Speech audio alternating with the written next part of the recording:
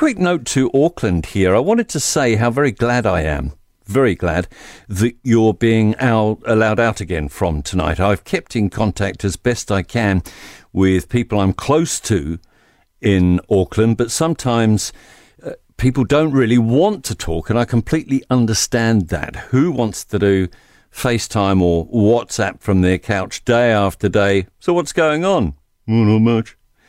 Especially with somebody in another part of the country where life has been a lot more like normal for a long time. I know your lockdown began in August. What you've endured has been mentally exhausting, absolutely frustrating. And I want to, I hope this isn't too indulgent, talk just a little this morning about one personal friend who has not made it through the Auckland lockdown. I was aware this friend was struggling. He's a good man. He's had problems, but he had been talking about these struggles in lockdown. Tried to be stoic. In the end, he kept to himself just how bad it had all got. And when I first heard what had happened, part of me wanted to be really quite cross with him about it all. Then we had a bit of self-recrimination. What if I'd picked up the phone when I was telling myself, I haven't spoken to him in a week or so, I should give him a ring.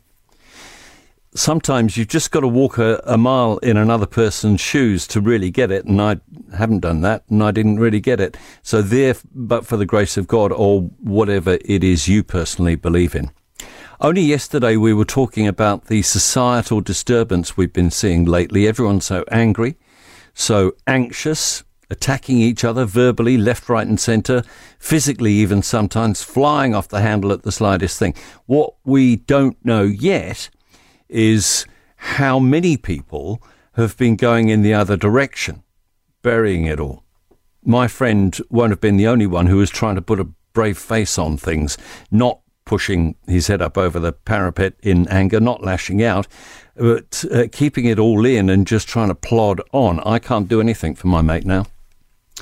But perhaps there is somebody you know that you might be able to offer a little hope to.